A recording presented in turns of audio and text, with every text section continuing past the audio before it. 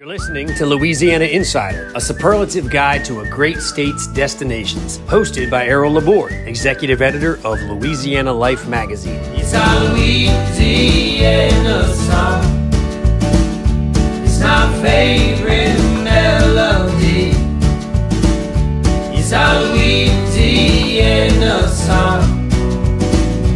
Hearing it echo through the cypress tree.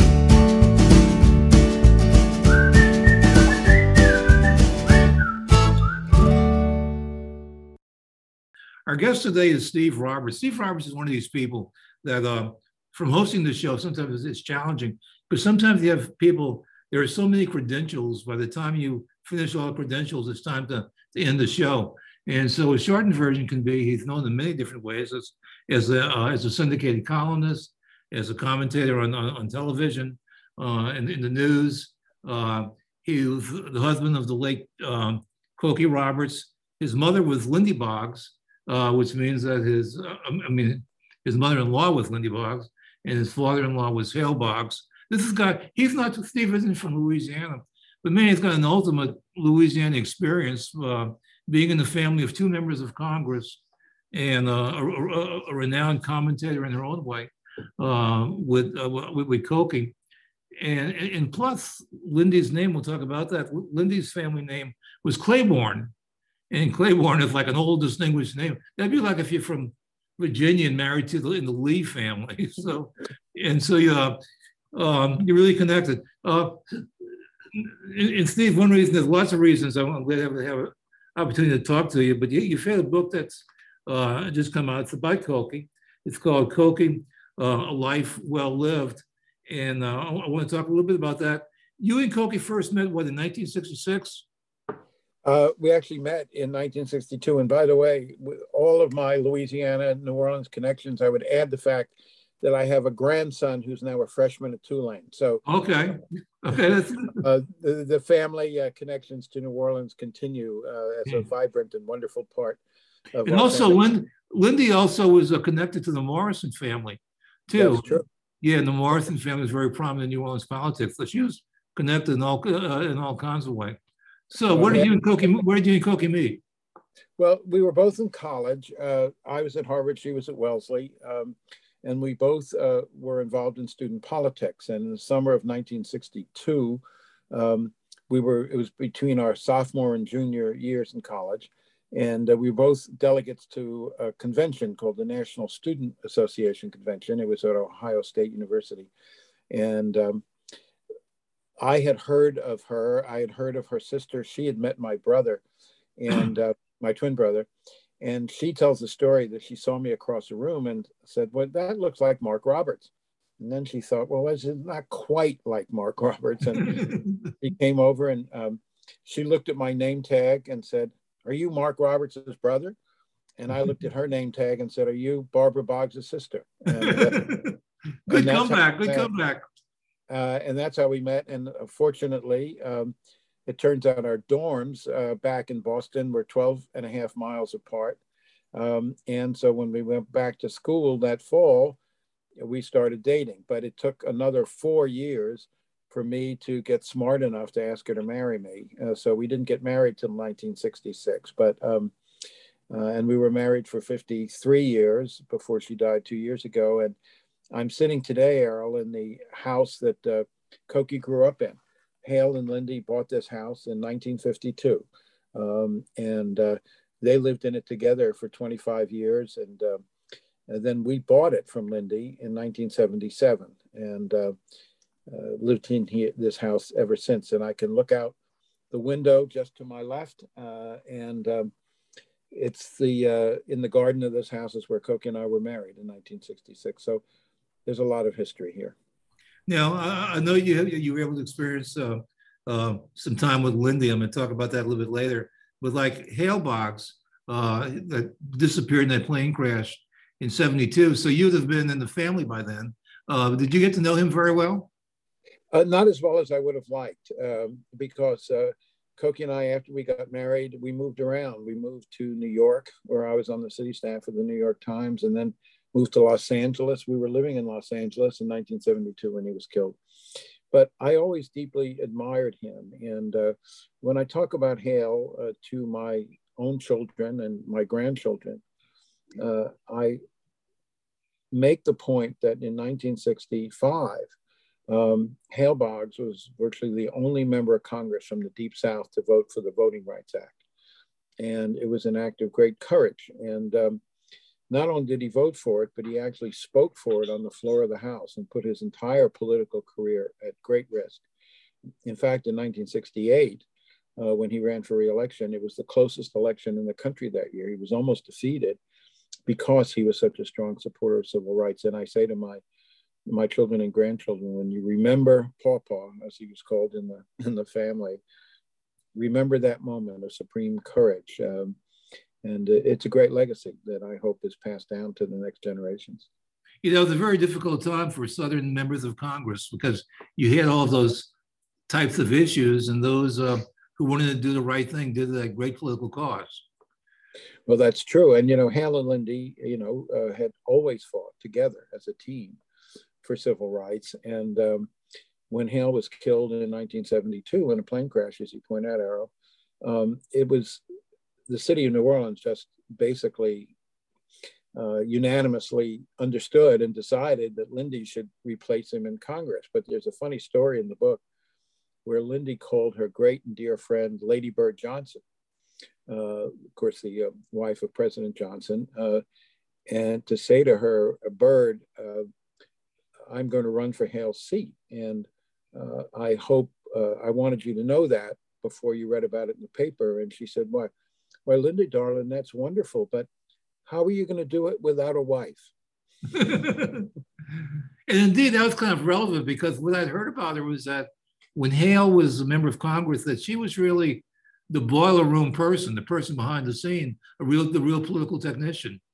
Oh, she was by far the best politician in the family. Always, Cokie always pointed out, Cokie, of the five children, the five people in that family, Hale, Lindy, and the three children, Cokie was the only one of the five who never ran for Congress. Both her brother and sister ran. Neither of them won. Both of them ran. But she always pointed out the only member of my family who never lost an election was Lindy. And she was really elected by acclamation, pretty much, and served 9 terms representing the 2nd District.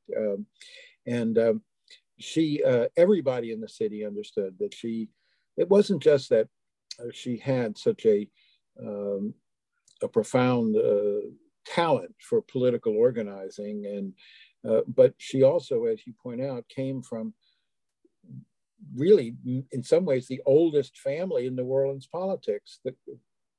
She was a Claiborne. Claiborne Avenue, of course, the longest street in the city, is named for her family, and her direct ancestor, W.C.C. Claiborne, was the first governor of the Louisiana Territory after Jefferson bought it in 1803. So the Claiborne name, much more than the Boggs name, is a profound part of New Orleans and Louisiana history.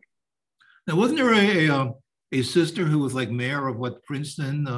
That's right. Her older sister, Cokie's older sister, Barbara, was mayor of Princeton, ran twice, once for governor of New Jersey, once for the Senate, and did not win. Her older brother, Tommy, who was a very prominent lawyer and lobbyist in Washington, actually ran for Congress from Maryland, in the district where I live now, and he didn't win either. But Cokie always felt, she always said, and I write about this in the book, that people always asked her, well, how did you become a journalist? And the truth is, the single biggest reason she became a journalist because she married one. She often said that our early life together was kind of a one-man journalism school for her. I didn't have a lot to teach her, frankly, Errol, but she was pointed in that direction, and of course had this magnificent career as a journalist, but always felt that it was at least a corner of her life that she wanted to devote to public service. That was so much the tradition, not just of her parents, but going back many generations in Louisiana history. And so in 2002, when she left her job as anchor of the Sunday morning show at ABC, one of the main reasons she left the job was that she could then be freer to devote an important part of her life to advocacy for the causes she cared about. Now, she never got involved in electoral politics, unlike her brother and sister, but she was deeply devoted to the cause of women and children around the world. And she became a board member of an organization, wonderful organization called Save the Children. And she traveled the world advocating for women and children, learning about their programs.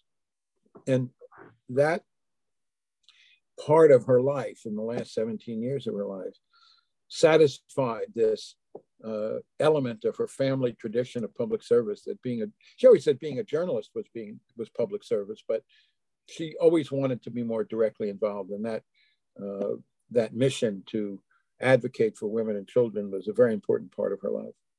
I want to get back to Corky. Let me talk about Hale. At the time of his disappearance, I guess that's what you have to call it, the disappearance, because they never did find the body. He was House Majority Leader, is that correct? And that's correct. Yeah. And he could have been he was on the track to be the next Speaker of the House. That is correct. His deputy, the whip below him on the leadership ladder, was Tip O'Neill.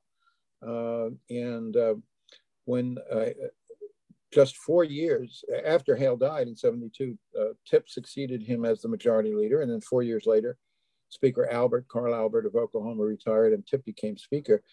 But Hale was ahead of Tip on the leadership ladder. And, Hale had become a very young, very early in his life when he was elected in 1940. He was defeated in 1942, went into the Navy during World War II, and then was reelected in 1946. And that first class of young veterans coming into Congress included John F. Kennedy and Richard Nixon, were both in that class. And Hale became a favorite of a man named Sam Rayburn, who was the longtime Speaker of the House. And Mr. Sam from Texas had no family of his own. He had married young and briefly, had no children, no family in Washington. And here was this young family, Hale and Lindy. You can imagine what a gracious hostess she was, 3 charming children. And so Sam Rayburn became like a father to Hale, and was out at this house where I'm sitting right now, was out at this house countless times for dinner. And Hale became his protege and his favorite. And particularly Hale ran and lost for governor of Louisiana in 1951. And then in 1952, the family pretty much decided that their life would be here, not back in New Orleans. And so they bought this house I'm sitting in now. And Mr. Sam came out here many, many, many times for dinner, and was really, as I say, a father figure to Hale. And so Hale was trained and nurtured by Mr. Sam to rise in the leadership, and almost certainly he would have been Speaker if he hadn't been killed. What does the family think happened in Alaska? Well, of course, there's an enormous amount of controversy over that. There are countless conspiracy theories. There are new podcasts about it. But basically what the family thinks is the most obvious, Errol, which is that Hale and this young congressman, he was in Alaska to campaign for a young congressman named Nick Begich, whose son, Mark Begich, eventually became senator from Alaska. And they were flying to a campaign event down in Juneau, and they were flying across a body of water called Prince William Sound. And it was a stormy night, and almost certainly what happened was the plane iced up and plunged into Prince William Sound, which is a very deep body of water. And that's why the plane was never found.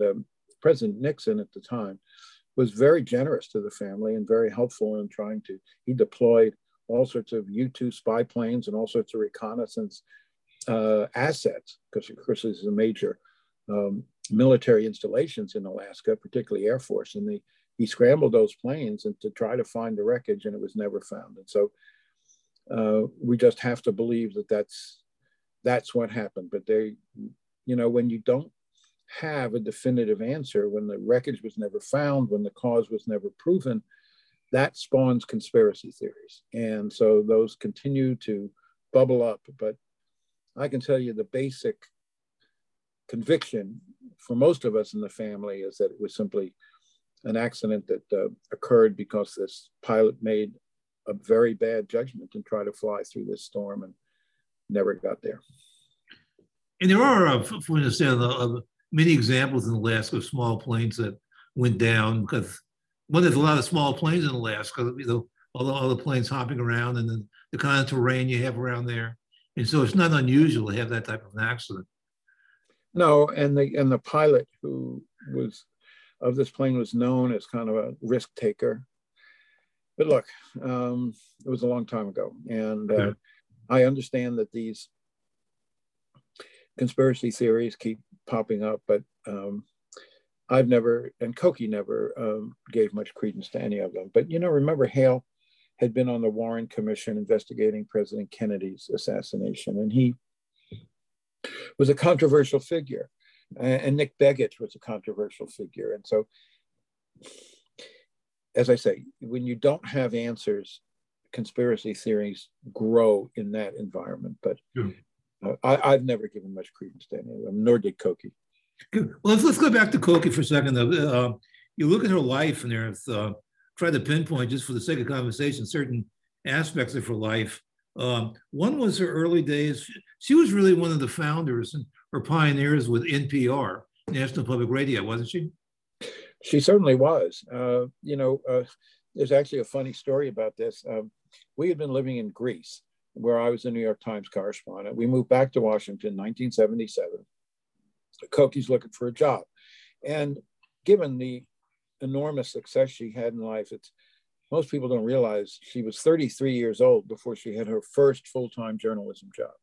And we came back home and she was looking for work, and she was very unhappy about being home and very uneasy and nervous about looking for a job. And I went to work in the Washington Bureau of the New York Times. That's why we were back in Washington. And so I was introduced to a young woman who was sitting at the desk next to me, and I introduced myself, and she told me her name, and I said, "I don't recognize your byline. Are you new to the paper?" And she said, "Yes." And I said, "Where'd you used to work?" And she said, "National Public Radio." And I said, "What's that?" Because I didn't know what it was. It had been in existence for 6 years, but for 4 of those years, we'd lived in Europe. So I just didn't know what it was. And she explained to me what it was. And I instinctively thought, this is the perfect place for Cokie to work. She had done some radio work for CBS in Europe, been very good at it. And so I said, "What do I do? I've got this wife crying herself to sleep every night in Bethesda. What do I do?" And she said, "Well, you talk to my friend Nina Totenberg, who then and still is the Supreme Court correspondent of NPR and became one of Cokie's dearest and closest friends." And so I called Nina, and she said, "Get me Cokie's resume tomorrow."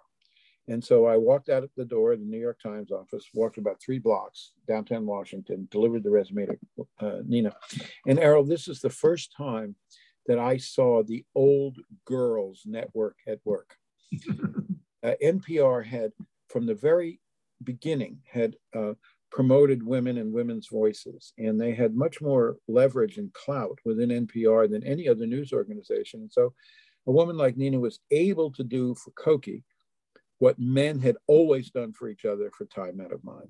And she basically pushed NPR to hire Cokie, and they were a little reluctant. They were a little reluctant partly because of her very obvious political connections. They were a little reluctant because they didn't think she had a classic radio voice, but they took her on as a part-time reporter, and very quickly people came to realize what an enormous talent they had there. And as Cokie joked, pretty soon everybody was claiming credit for having discovered her. But she was almost 34 years old. The first day she was a full-time journalist. Isn't there an NPR style of reporting or of news delivery? I think if I turned on the radio and I didn't know what I was listening to, and I heard this certain type of delivery, I'd say, well, this must be an NPR station. Well, yes, up to a point. Public radio is very distinctive in the radio universe. It's very different from commercial radio, not just because it doesn't have commercials, but because it takes a much more serious approach to the news and a much longer form. I do commercial radio. I worked for ABC radios to this day. And, if I get 2 or 3 minutes on the radio, that's a lot. NPR is devoted to a much more serious and in-depth approach to the news. but it's also a certain style, sure. And but she got very, very good at it, and loved radio her whole life. Even after she moved her base from NPR to ABC in the middle of her career, she always stayed connected to NPR. In fact, ABC, when she was hired by ABC, part of her deal, part of her demand when she was hired was, I want to keep my connection to NPR, which was very unusual. But ABC wanted her so badly that they agreed to let her stay as a presence on NPR. And as many of your listeners know, Errol, she continued for many, many years to do a Monday morning commentary on NPR. And then in the last few years of her life, she created this new feature called Ask Cokie, which was wildly popular on NPR, and where she would answer listeners' questions about history and politics, of course, which she was an enormous expert on. So what was it like when she moved over to ABC and you have the addition of something called a television camera at this point?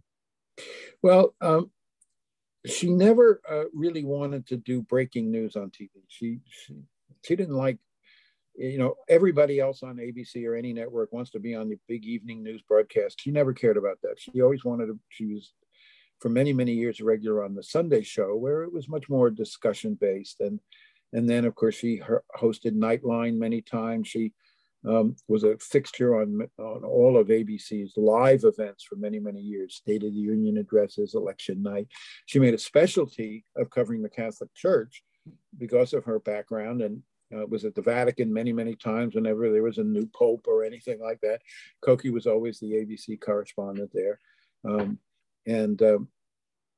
It changed our lives. She became much more visible, much more celebrated. But it changed our lives in one way, but not in another.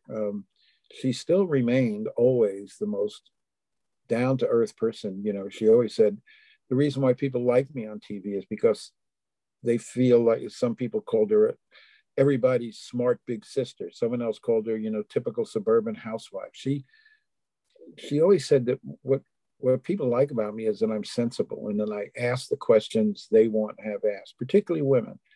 And I approach it from a very kind of down to earth point of view. And so she never let her celebrity go to her head, but she got very recognizable, and people would stop her in the neighborhood Safeway up the road here. After people would knew her pattern. She'd go to church after Sunday, after her show, and then she would go to the Safeway on her way home. And people knew when she would be there, and there were all these people would sort of go to the Safeway, try to track her down and tell her their opinions on things. And people would say, Cokie Roberts, you're in the Safeway, you're doing your own grocery shopping. And she would say, well, yeah, I mean, who's going to do it for me? Would you like to do my shopping for me? I mean, she never, ever, ever lost touch with who she really was and what was important to her. And no matter how famous she became, no matter how much money she made, no matter how celebrated or recognizable she was, the basic Cokie never changed. But even in New Orleans, because I know she was born here, but she really spent a lot of time away from New Orleans too while she was growing up. So once she broke into television, I remember, there's this person named Cokie Roberts, and people saying, hey, you see that person? That's Lindy Boggs' daughter. And people weren't familiar with it at that time. But once the people in New Orleans realized who she was, they felt proud of her. I mean, they didn't really know her, but they just kind of felt that, it's one of us. Well, it was two ways, Errol. She never lost her love for New Orleans, never lost her deep affection for the city. Even though the family moved here pretty much full time when she was 8, she always had relatives back in New Orleans. To this day, the Morrison relatives, Renee Morrison, Chet Morrison, both relatives who are dear friends of hers. She and her aunt lived on the Gulf Coast of Mississippi, Hale's sister. And so she always had an anchor in New Orleans. She always had a deep affection for New Orleans. T. Martin, who now runs Commanders, was a very close and dear friend. And so she always, any excuse she ever had to go back to New Orleans, she took it. Errol.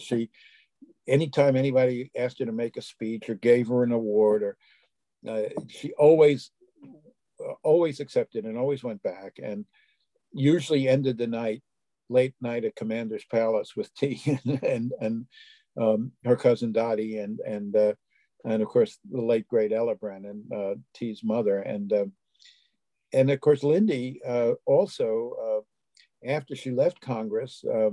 Between the time she retired from the Vatican and then Katrina, Lindy lived pretty much most of the time in New Orleans on a house on Bourbon Street that she inherited from her aunt. And that was so amazing. Can you imagine if you knew Lindy Boggs, and who would have thought Lindy Boggs lived on Bourbon Street? All right. And just a quick anecdote. There was one night there was an event at Le Petit, and we were leaving, and we saw her, and she was walking back by herself. And so we offered to walk her, so we walked her back, and she invited us in and fixed drinks and told the story of her life. It was just it was a wonderful experience. It had a beautiful home. Well, it was one of the historic homes in the French Quarter. It's remarkably well preserved. Of course, given the style your listeners are familiar with, you don't see much from the street because it's sort of just a storefront on the street, but inside there's a beautiful courtyard, and this is a home that Lindy inherited after Hale died, Errol, and so it was her place. It wasn't a place they had shared together. It was Lindy's place, and it had been Lindy's relative, her aunt Frosty Morrison, who had willed it to her. So it was very much her place, and over the years she was very generous with that house. It was such a showplace and such a different and interesting venue that a great many fundraisers, parties were held there. She was always very generous about letting people use it because people wanted to see this house. It was so unusual to have access to one of the original and most beautiful French Quarter houses. So so Cookie had great many excuses to always go back to New Orleans and see her mother and see her relatives and make a speech. And as I say, she would have been very, very pleased to know that our grandson, is following it, because Hale and Lindy met at Tulane. They met working on the student newspaper at Tulane, the Hullabaloo. And so there's their great grandson, Hale, who's named for Hale. And that grandson of mine, their great grandchild, Hale McDonald Roberts, is named for Hale Boggs. And he's now a freshman at Tulane. So the tradition continues. And what's he majoring in? I'm not sure yet, but okay. He's just a freshman. But he's in the family tradition. I wouldn't be surprised if he winds up majoring in politics in one form or another. Okay, just had kind of a quick flashback that night I was talking about when we walked Lindy home and she brought us in for drinks. The phone rang and she went to answer it, and it was Cokie calling just to check on her. So I just remember that. The Cokie also became, so she's doing radio, she's doing TV, and then she started doing books, and especially books about women in history. Well, yes, and that's true. She wrote 5 best-selling books. And if she had only had a radio career, it would have been magnificent. And then she has this TV career on top of that. And then, as if that wasn't enough, she then writes 5 best-selling books. But there's a very profound connection here, Errol. She said it many times, and I write about it in the book I've written about it, that her sensibility, her impulse, even her mission to rescue the stories of women's contributions in American history were directly related to her mother and to her mother's friends, because she had seen the way Lindy and Lady Bird Johnson and Pauline Gore and countless other women had been such important figures in American politics as advisors and counselors and confidants to their husbands. That gave her an insight, it gave her a sensibility. And she said many times, that the figure in history that my mother most reminded me of was Dolly Madison. And so she had the experience of growing up with her mother and these women gave her the insight to go back and understand the roles that women had played 200 years before. And she always said that it was Lindy's model that gave her that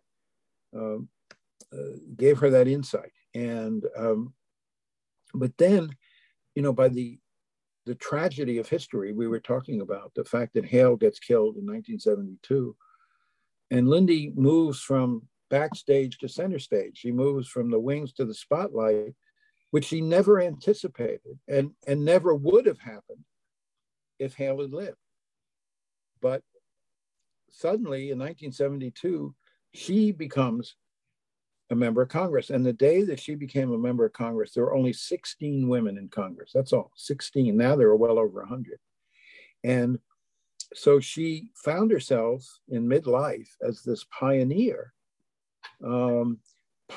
woman in Congress, with a profound sense of obligation to work on issues related to women. And one of the issues that she was most connected with during her 18 years in Congress was guaranteeing equal credit for women. And she always often focused on issues not only that benefited the city of New Orleans, but also benefited women in general. And so the accident of history meant that Lindy lived two lives. The first half of her life, she lived the traditional life that women had lived for 200 years and played the traditional role women had played. And then in her 50s, she becomes a member in her own right. And then, of course, as a coda, after she left Congress, Bill Clinton made her the American ambassador to the Vatican. So in her 80s, she moved to Rome, and she was very uneasy about doing that. She was, as I said, she was already in her 80s. She had no spouse, so she was moving by herself. And Cokie said to her, "Mama, if you go to Rome, it's a no-brainer. You get to do the two things in life you love most: go to church and go to parties." And so she went. It seems like I remember hearing that Cokie also teased her about going and representing Bill Clinton to the Pope. That's true. She jokes that, when Lindy was named at the beginning of Clinton's second term, you think it's a very cushy job. And it is a cushy job. You've got this big house in Rome. You've got all these people to carry your packages and your luggage. And it's a very cushy job. But then Monica Lewinsky happened and all of the scandals of the second Clinton term. And as Cokie used to joke, suddenly it wasn't so easy anymore trying to represent Bill Clinton to the Pope. But the fact is, she became very close to the Pope. And as you mentioned earlier, there was a moment when, and Cokie and I visited her many times when she was in Rome. And Cokie had always been wonderfully generous and even joyful about embracing my Jewish heritage. We used to kid she was the best Jew in the family. She used to kid that there was not a lot of competition for the title, but she was deeply devoted to celebrating Jewish holidays and making my Jewish heritage part of our family. But it worked two ways, because when I went to Rome with Cokie and we went to this mass celebrated by the Holy Father, and we walked into this small sunlit chapel, and there was the Pope on his knees at prayer in these very simple white vestments. It was a profoundly spiritual moment that transcended doctrine and liturgy, and it always symbolized for me what we had tried to do throughout our whole married life, which was get beyond the labels and the prejudices and expectations people had of us and find the common ground that we both shared and believed in. And that moment was a moment of pure spiritual beauty.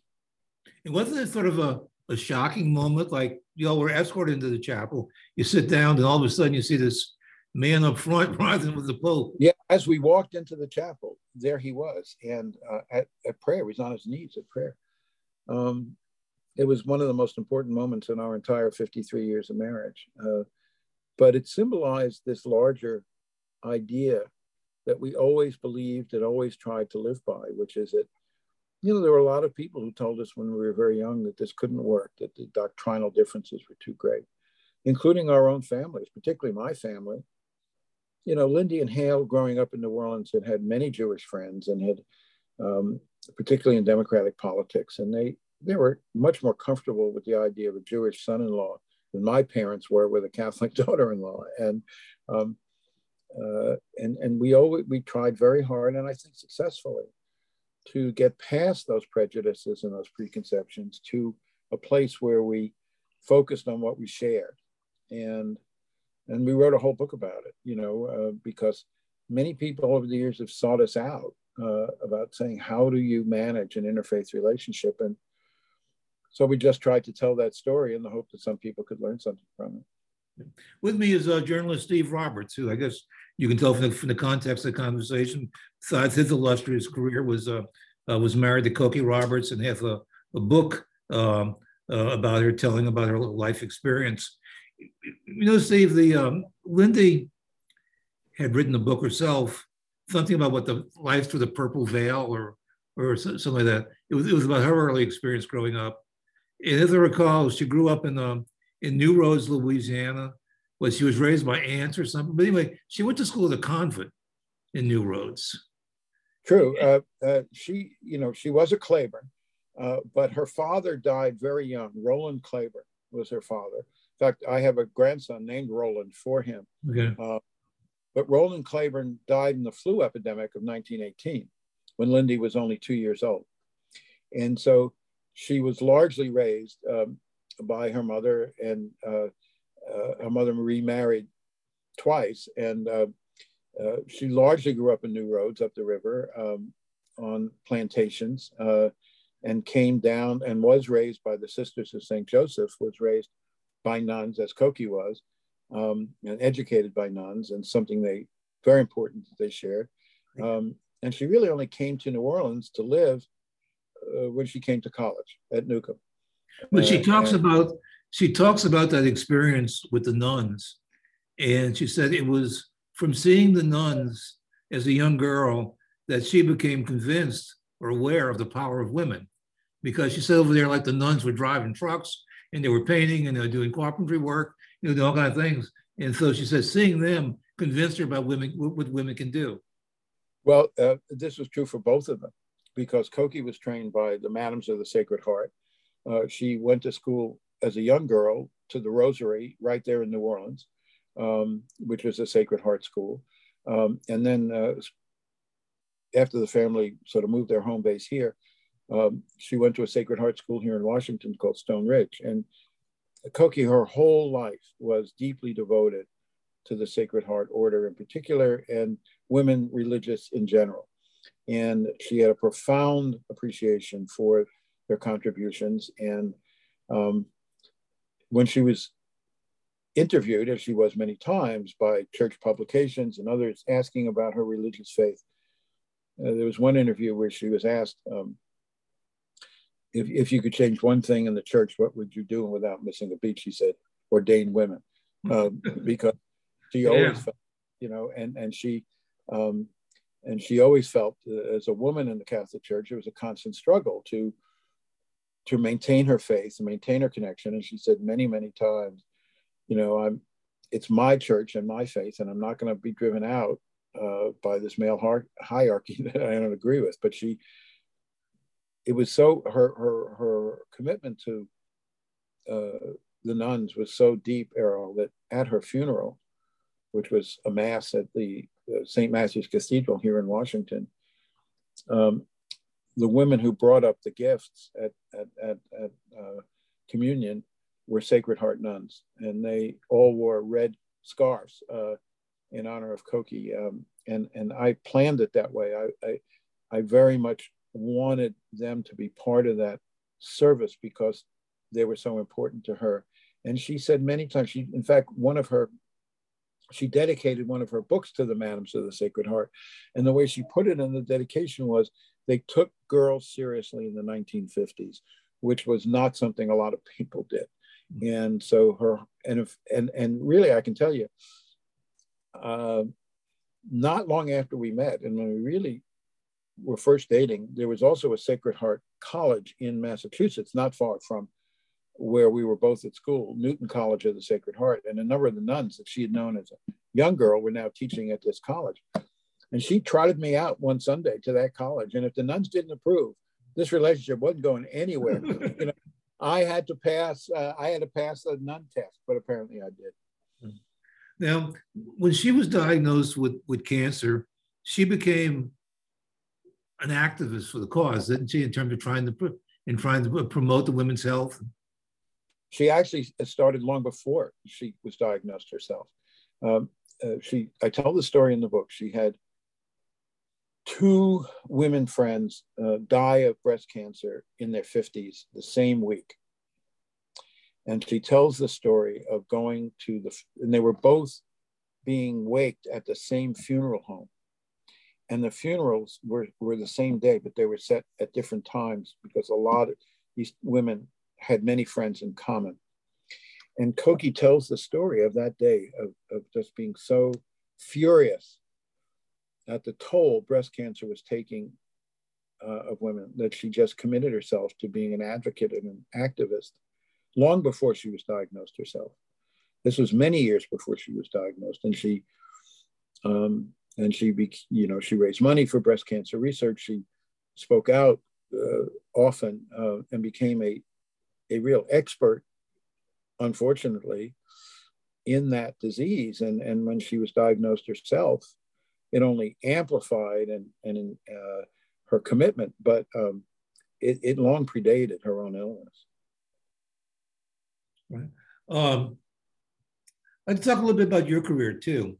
Well, first of all, you know, when you bring out people who thought there'd be conflicts between having a marriage with a Catholic and a Jewish person, more difficult to me seems to be two people doing a column together. I mean, that seems to be like even more of a challenge. How did that work out? It was actually pretty easy. A lot of people, married couples, hate writing together. There's a famous story that Jimmy and Rosalind Carter almost killed each other when they tried to write a book together. But from a very, very early stage, we started writing together back in the first early years of our marriage. We actually wrote a number of magazine articles together when Cokie was first kind of learning journalism and first acquiring, a public reputation. And I think at the core of it was that we both respected each other's judgment so much that we didn't really question each other very much. I mean, I just respected everything she had to say. And if she wanted to put it a certain way, my view was, got to be right, And so we started doing this very young. When I was a correspondent for the New York Times in California, we did a whole series of magazine and newspaper articles together. Then when we moved to Greece, again, for my job, she started writing on her own. But over the years, we wrote a number of magazine articles together. We wrote 2 books together, as well as that newspaper column. We wrote over 1,000 newspaper columns together.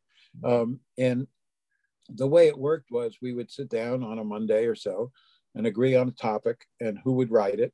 And then once one of us wrote it, the other would edit it. And so over the years, we worked pretty well together, although there was one moment, and I write about this in the book, when she was writing her first book, We Are Our Mother's Daughters, which was this phenomenal national bestseller, 26 weeks on the New York Times bestseller list, 1 week at #1.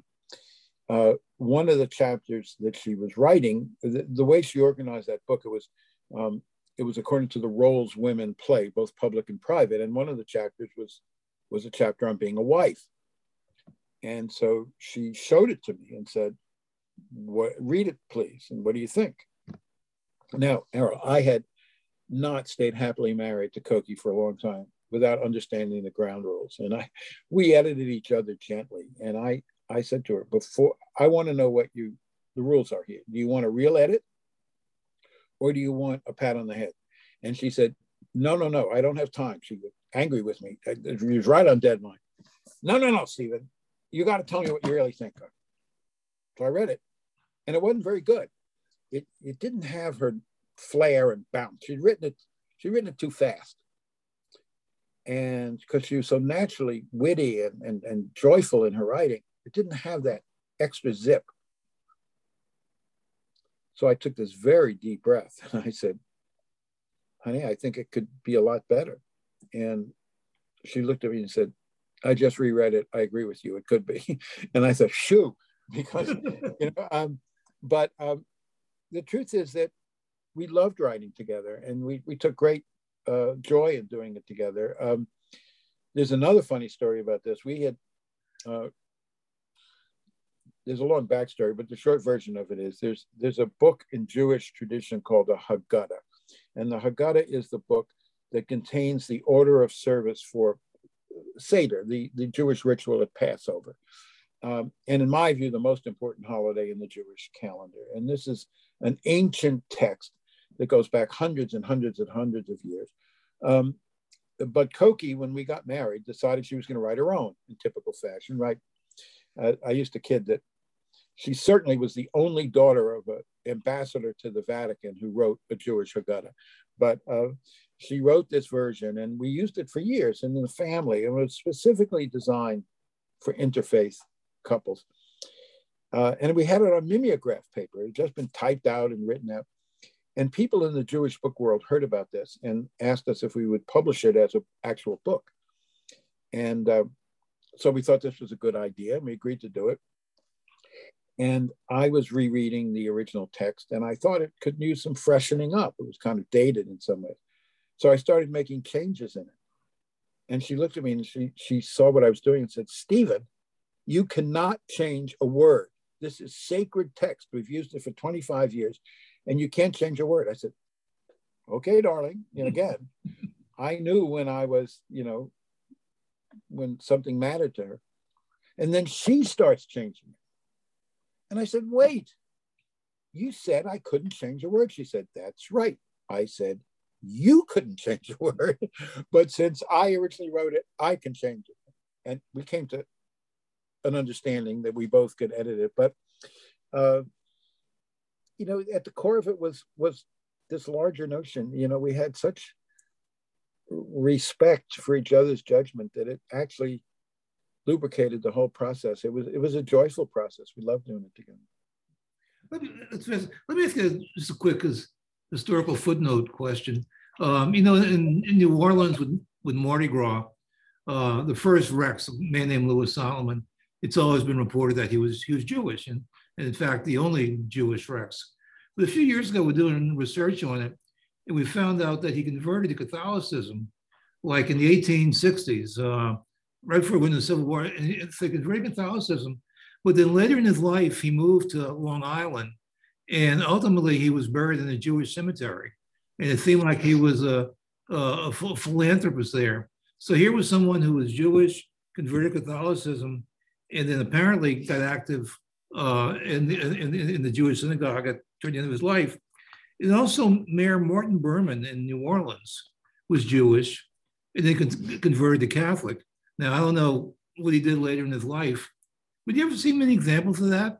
Well, it's interesting because people have often asked us about this. And the word conversion is a word that we never spoke to each other. From the very earliest days, we met when I was 19 and she was 18. We were pretty young. But part of what drew us to each other, apart from the normal magnetism of teenagers, was we were both very traditional people. We were both very loyal to our own traditions and tribes. And we knew from the earliest days that if we were going to have a life together, it would have to be recognizing the differences, not one of us converting to the other tradition. It was never on the table. It was never spoken about because, as I say, what we admired in each other was our devotion to our own traditions. And we came to love and embrace each other's heritages um, in profound ways, while staying true to our own tribes. And everybody does it their own way. Every family figures this out, and there's no one formula that works for everybody. For some families that are interfaith families, one partner converting is the best for them. In other families, basically not doing any religious rituals or ceremonies works for them. For us, we had to figure out a way to live with both traditions, because neither one of us wanted to abandon. In fact, quite the opposite. Both of us were fervently devoted.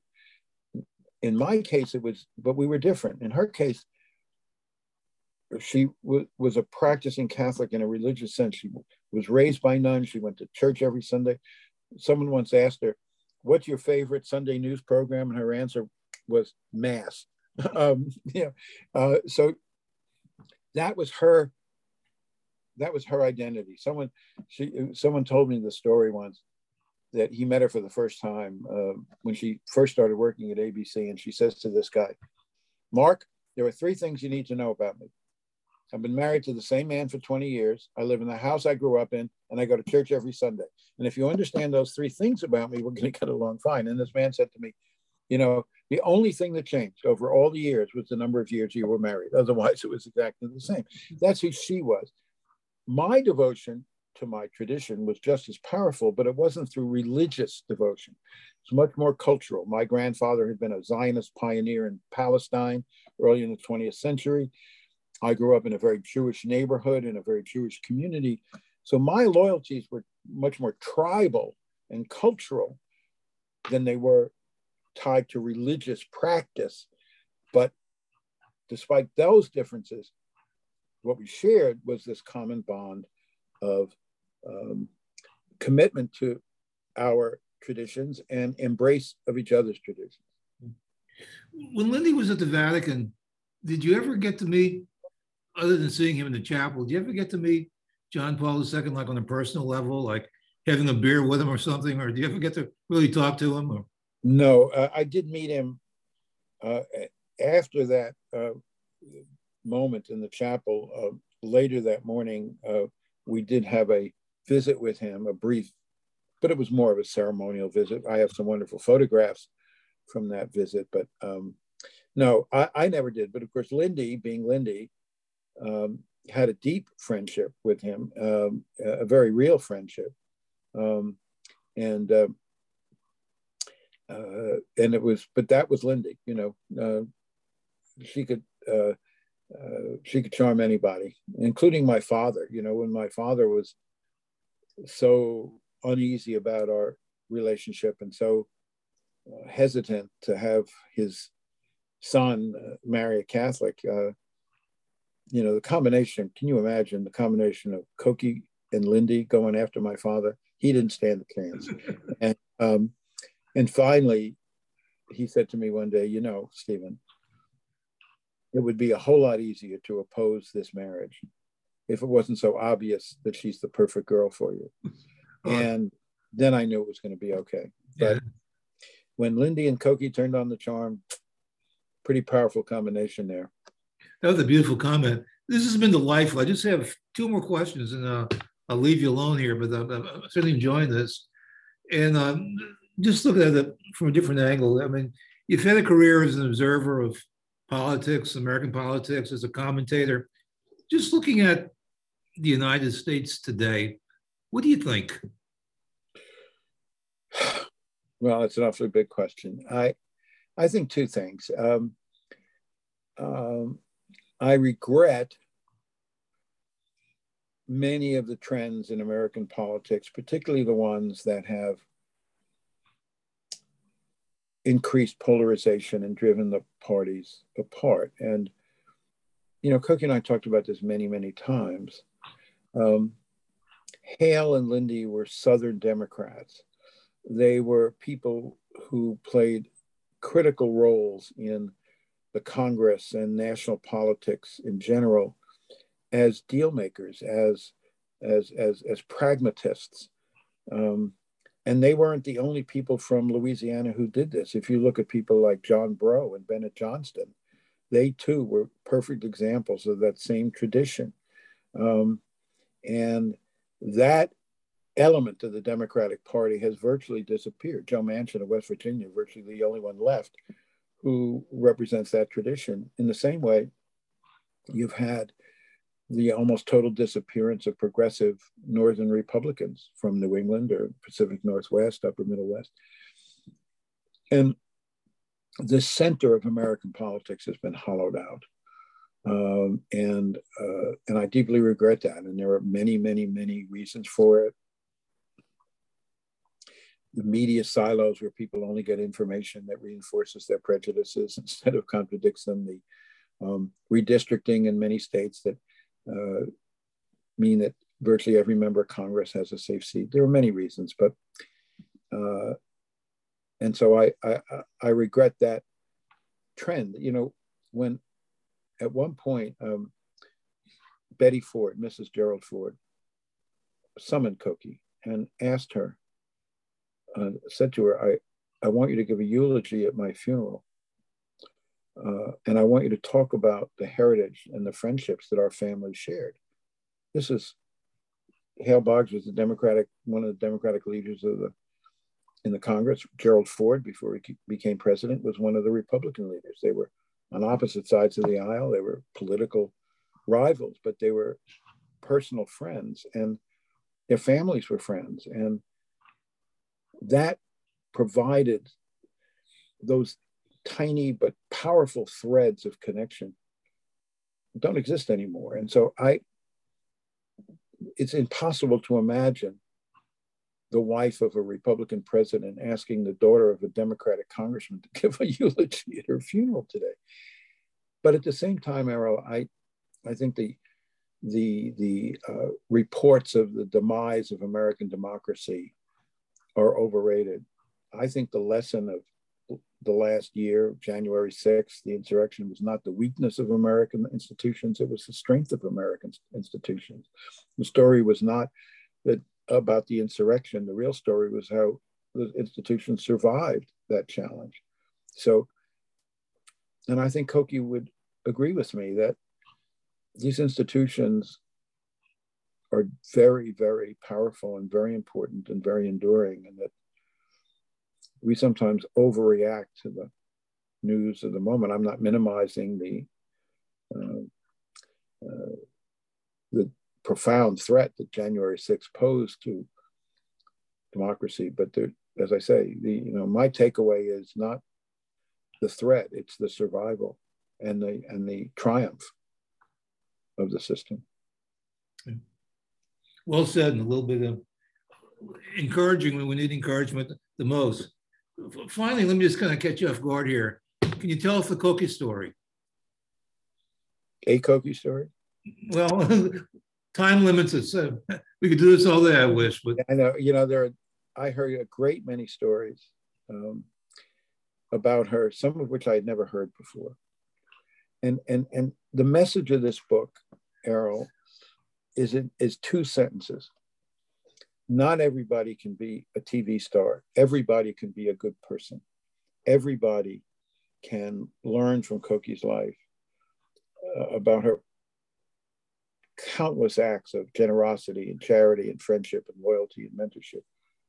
She did something good for someone else every single day of her life.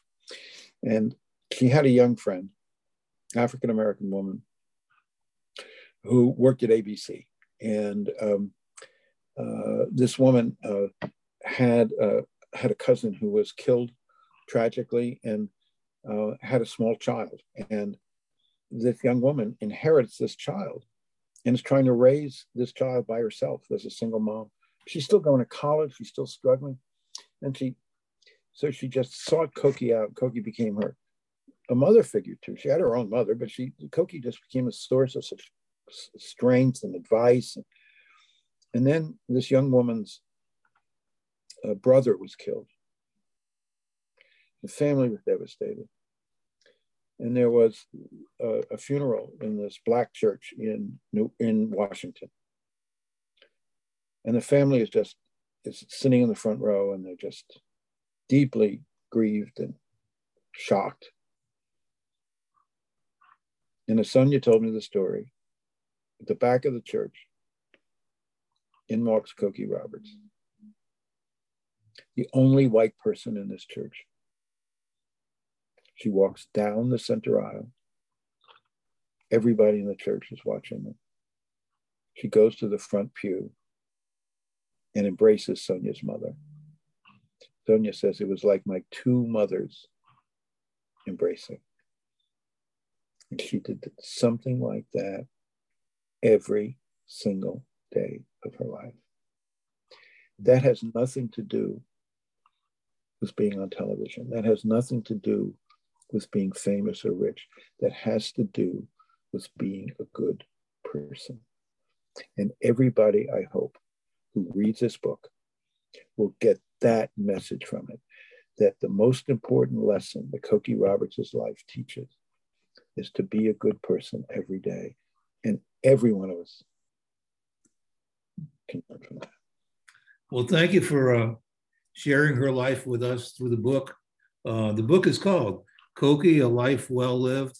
It's at all the places where you'd expect to find good books, and it's on Amazon and at bookstores. And you can just tell from the interview what a fulfilling read this will be. Steve, thank you very much. This has been great. Harold, my pleasure. Okay, thank you very much. Thanks for listening to Louisiana Insider. Subscribe, like, and rate our show where you listen to your podcasts, and follow us on social media at Louisiana Life Mag.